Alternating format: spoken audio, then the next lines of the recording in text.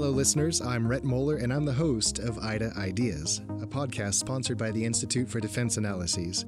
Through the course of this series, we'll bring in some of our top experts to share their perspectives on cutting-edge research and issues of importance to the U.S. national security community. Today, we're going to examine China's commercial space sector. China's space program has been around for decades, but only recently has the country started building up its commercial space capabilities. To help explore this topic, I have with me several experts who are here from IDA's Science and Technology Policy Institute, or STIPI. Located in D.C., this is a federally funded research and development center that IDA operates. STIPI provides technical and analytical support in a range of critical areas to the Office of Science and Technology Policy, the White House National Space Council, and other executive branch agencies. In recent months, STIPI has conducted some high-profile evaluations of our nation's space program, including the prospects of commercial space stations, NASA's plans to go to Mars, and the potential and payoff from asteroid mining. Lots of fascinating work, and a great deal of intense work going on in this field. Joining me today are Dr. Bhavya Lal, the lead researcher whose fields of expertise include space technology and policy analysis, research and development policy analysis technology assessment, scientometrics, and more. In particular, Bhavya leads STIPI's space portfolio and directed the research conducted in the project we'll discuss today. Welcome, Bhavya. And Bhavya has brought with her several of her team. Also with us today is Irina Liu, a research fellow with a background in science and technology policy and planning and strategy, and Dr. Shirley Han, a researcher with a focus on China's science and technology policy, global talent migration, and statistical analysis. And joining us shortly will be Dr. Tom Colvin, a researcher with expertise in the effects of space launch and re-entry on national airspace, commercial space, and China's space. Welcome, everyone, to this inaugural episode. Let's jump right in. Bhavya, your team recently conducted a study. Tell us about the study and what you were trying to do. Of course, Red, glad to be here. So we were asked by a federal sponsor to look at and evaluate China's commercial space sector. And the motivation was pretty straightforward. There's a lot of hype about what China's commercial space sector is, how closely integrated it is with the state development. And there's a lot of hype in the system. For example, there's a new article which incorrectly notes that China is spending $8 billion on its commercial industry. And there's really no evidence for where that funding source is coming from.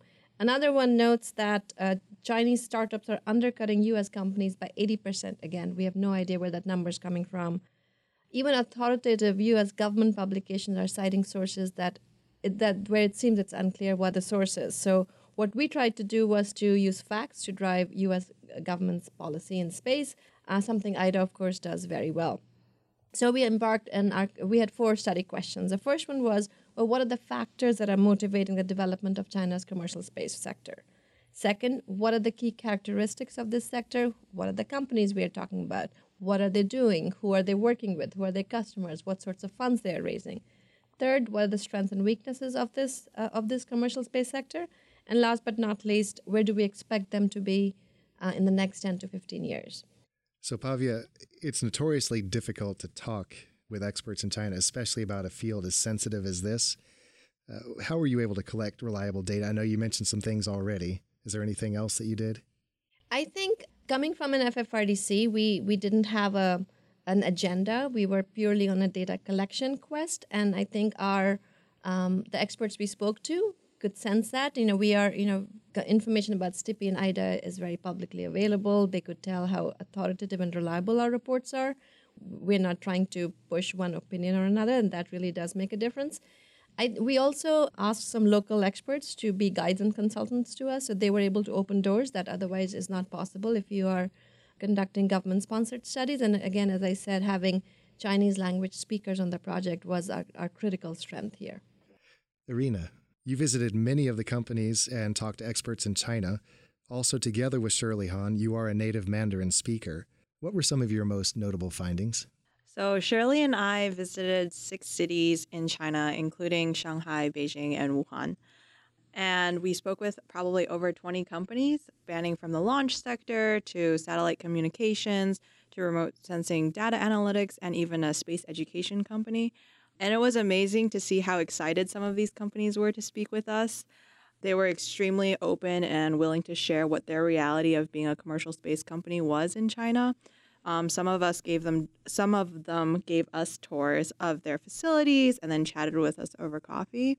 It was really interesting to see how some of them were extremely developed, had their own manufacturing facilities, and were obviously had products on the market. And then others were just large, empty office spaces, and still kind of figuring out what they were trying to do and recruit people and hire people.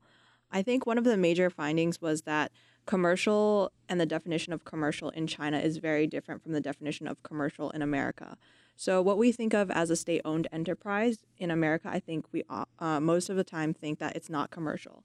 But there are actually subsidiaries under the state-owned enterprises in China that operate with a very commercial intent, which is they're motivated by the pursuit of profit.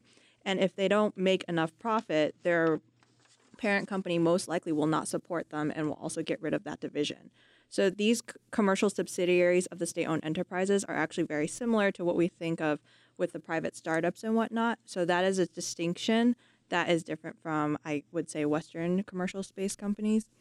And then there's a lot of employees of the state-owned enterprises from CASC and the Chinese Academy of Sciences that actually left their bureaucratic jobs in their mid-career to start their own startups, most of the time because they were inspired by Western space companies, which was super cool to see the influence of just commercial space in the West, inspiring these people to leave their red tape jobs and start their own companies. In your discussions, did you have any indication of specific companies like SpaceX or anything? Did any of those names come up? Oh, yes. SpaceX came up a bunch of times. Jeff Bezos and Blue Origin came up a lot. And then Iridium. I think the coolest part was learning what these American companies or Western companies, what their names were in Chinese. Because going in, I had no idea what Iridium's name was in Chinese. It was Yixing, which sounds like 1 star. So the whole time I was asking Blaine and Shirley, what the heck is Yixing? Like, what is this? And afterwards we realized, oh, they're talking about Iridium. So Shirley, in Irina's discussion just now, she mentioned the openness that the companies exhibited in their time with you. Can you talk a little bit more about that? And maybe, did you feel like you were getting reliable information? Did you feel like it was quality information that you were getting? Absolutely. So I think that's a great question. One of the major concerns a lot of people have when we do research in China is kind of getting at whether the information that we're receiving is actually truthful or forthcoming, or if they're only saying things that they think we want to hear or things that they would not be hesitant to say. Because this was such a sensitive area, we wanted to make sure that we promised anonymity for all of the people that we spoke with. And yes, I believe that the information that we received from all of the companies was very truthful, and mainly because they were very open about the challenges and barriers that they were facing. And one of the ways that we know that is true is because when we spoke to across the different sectors, as Irina had indicated, from launch to satellites to data analytics, it was the same challenges and barriers that were coming up over and over again. Some of the companies also indicated that, please do not indicate our names or our sectors because these are areas that are very sensitive should they get out and they get linked to their particular names. And one of the other things that has echoed from my previous research in China is a lot of the companies noted that they wanted to speak with us because these are things that they have spoken out about in China. However, having an outside voice, an external voice from Chinese commercial space companies saying these things gives them a little bit more voice. So the fact that we are U.S. researchers doing this completely independently, having no agenda, having our own objective analysis to what is happening with China commercial space really gave them a voice that they didn't have before. Also, if I could add a couple things to what Shirley said. One, Shirley is actually an outstanding qualitative data research analyst. So I think she has a really good sense of asking questions in a way that you get to have more of what they are actually thinking. And the second piece is we didn't just rely on interviews, right? We also looked at literature in Chinese language. We did validate somewhat with literature in the United States as well. So we use this triangulating approach to make sure that the information that we're collecting is as good as can be, given, people are people. Excellent. And Shirley, you mentioned a growing voice. Is this voice taking shape in different ways, such as conferences or public exhibitions of what kinds of things are capable of doing? Yes. So back in 2018, in the fall, my colleague Evan Link and I were able to attend the 4th annual conference on China commercial space in Wuhan. And so this was something that they had indicated in the conference that had been growing every single year. It was an international conference, so they also invited individuals from the US and Europe. And it was very well attended. So this is something that, at least within the China commercial space sector itself, there is a lot of growing interest, and people are very excited to see where this is going to go. Shirley, thank you very much for your comments, your insights, and I know you've got things you need to be doing. Thank you for joining us, and replacing you will be Dr. Tom Colvin. Great. Thank you for having me. Sure. Tom, thank you for joining us this morning, and welcome to IDA Ideas. Thanks for having me. The question I have for you is, you are the team's aerospace expert, and in this study, you looked at the technologies being developed by these companies. Did you find any companies that are pursuing technologies that are unusual or maybe further ahead than where U.S. commercial companies are? And are there any technologies you found that we should be paying particular attention to? So I'm going to key in on 3 things you said, which are unusual. Yes, they have a few unusual technologies. Further ahead, and the ones that we should be watching. So in terms of maybe further ahead, as Pavya mentioned before, there's a lot of hype, even with the government space program, right? So I look more at the civil and the commercial, but I want to make a distinction, and we'll use, say, the Chang'e, like their lunar program as an example. They've landed a rover on the far side. They have a comm satellite at L2 that allows them to relay back and forth. Many people say, oh my God, China's ahead. Well, hold on. They've done something that we haven't done, but they didn't do something that we couldn't do. We could have done that decades ago if we'd chosen. So when it comes to China's commercial space sector, maybe we see a few things where they're doing things that we haven't done, but I would say technologically, I have seen nothing that they are doing that we have not already demonstrated at a technological level, right? So I wouldn't say they're ahead of us on that axis. When it comes to unusual technologies, there are 2 that I found especially interesting. So this is in the commercial companies. One is called a pulse detonation engine. It's being developed by TWR Engine. And so it's a type of liquid rocket motor where instead of having a long continuous burn that produces a continuous amount of thrust, you have this really long tube as your new combustion chamber. And when you burn the fuel, it burns so quickly that it sets up supersonic shock waves that travel through the tube and get kicked out the back. And it produces thrust, but only for like a second. So this is a far more efficient way of burning fuel than our normal way. But if you try to do this, right, like I said, you only get that thrust for a second. So you've got to have hundreds of these detonations per second at least, and that winds up making for a very jarring ride. So, DARPA's looked at this, the US government has looked at this. It's really interesting to me that a commercial company is trying to pursue it, but I mention it because it's unusual and interesting, but I think that's probably not flying in the next decade, so I'm not worried about that. Another technology that I thought was really interesting that we don't see much in commercial companies is called a dual pulse motor. And so this is a type of solid rocket where, normally when you light a solid rocket, that's it, right? Like the fuel burns and then you can't stop it. So if you want to have a coast phase, you have to have stages where, stage 1 burns, falls away, stage 2 burns, falls away. That introduces a lot of complexity and can increase your chance of mission failure.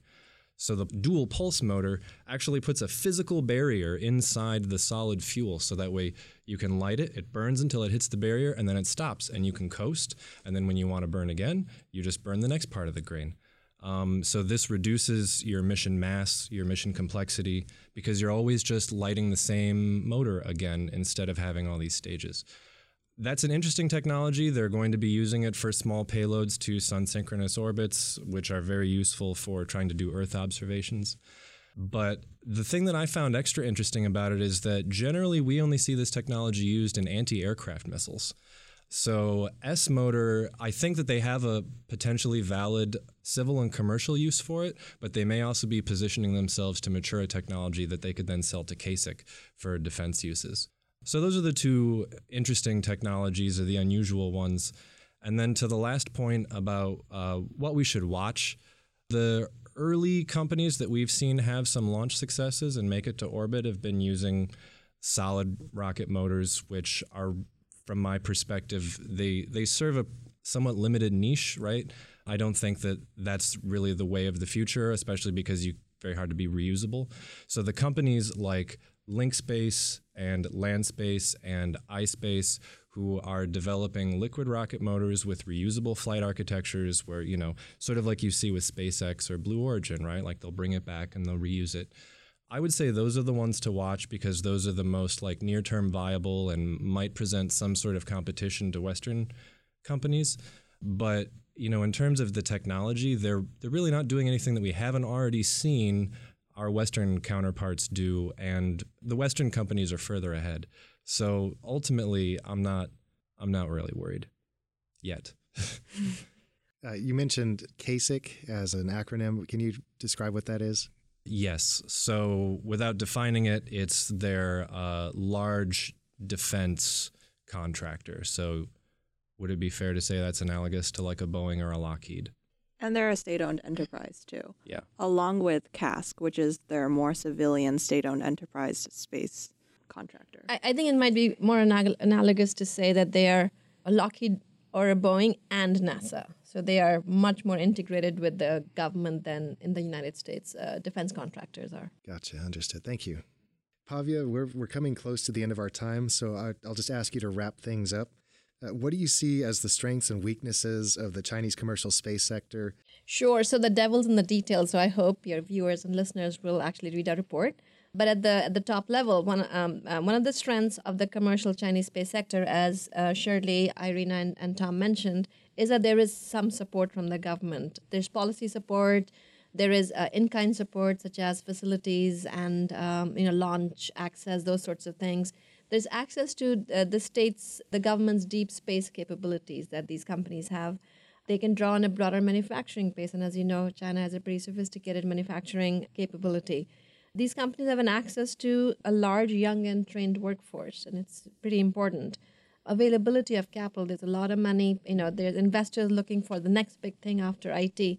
In fact, a really good quote I have is by the founder of the company Minospace, Wu Shufan, who said, "Chinese economic growth has been so fast, and in the past 2 years, space has gotten into what we called the wind window. And if you are in the wind window, even a pig can fly." A little colorful, but I think it hits a mark. Moving on to some of the other capabilities, the space commercial entities are as entrepreneurial as anywhere else, in fact, more so.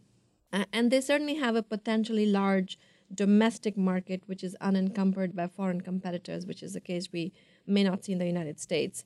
The Belt and Road Initiative is seen as a potential growth avenue for some of these smaller companies. But on the other hand, both Tom, Shirley, and Irina mentioned the state-owned enterprises, SOEs. SOEs aren't really that keen to see some of these commercial companies grow. So there is a chance from a weakness perspective that these companies may not be allowed to grow because the SOEs would prefer to have some of those market shares. While there is a VC sector, it lacks, as compared to the United States, it lacks a business acumen, as well as the U.S. Sector does. It's also smaller amounts of funding, and they have a shorter turnaround time compared to U.S. VCs. So there's more pressure on companies to produce. China really has a problematic brand image problem, which will hurt these companies. And last but not least, on the weakness front, there is, as with other sectors, increasing cost of labor and workforce challenges. There's some things in China we see as strengths, but in the long term, there may be weaknesses. So, for example, having not having regulations and strong policies, it may make the sector move forward faster, but in the long term, it may hurt growth. Insulation from market forces, again, may allow companies that are not as good to move forward, and that may, in the big picture, hurt the Chinese space sector. But on the other hand, there's, things that may be seen as weaknesses now could be strengths in the long term. An example would be the fact that Chinese companies don't have access to the most cutting-edge technology that they could import from the United States or Western countries under ITAR or export controls. In the near term, yes, they're limited, but in the long term, they are developing an indigenous technology base, which would be good for them. Thank you for that analysis, Bhavya. It sounds like there's a lot of factors, both internal and external, that are affecting this. Where do you see this going?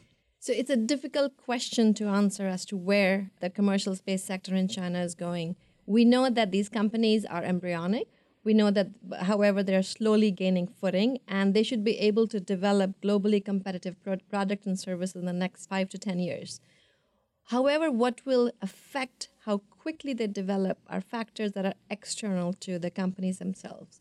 And our study identified 4 or 5 such factors. The first is the extent to which the Chinese government's policies will continue to support these commercial entities, right? So whether it's funding, minimizing competition with SOEs and others. Second, growth in the global market for small satellites and small launchers. So the more demand there is of products that the Chinese companies are producing, the more likely that they would be successful.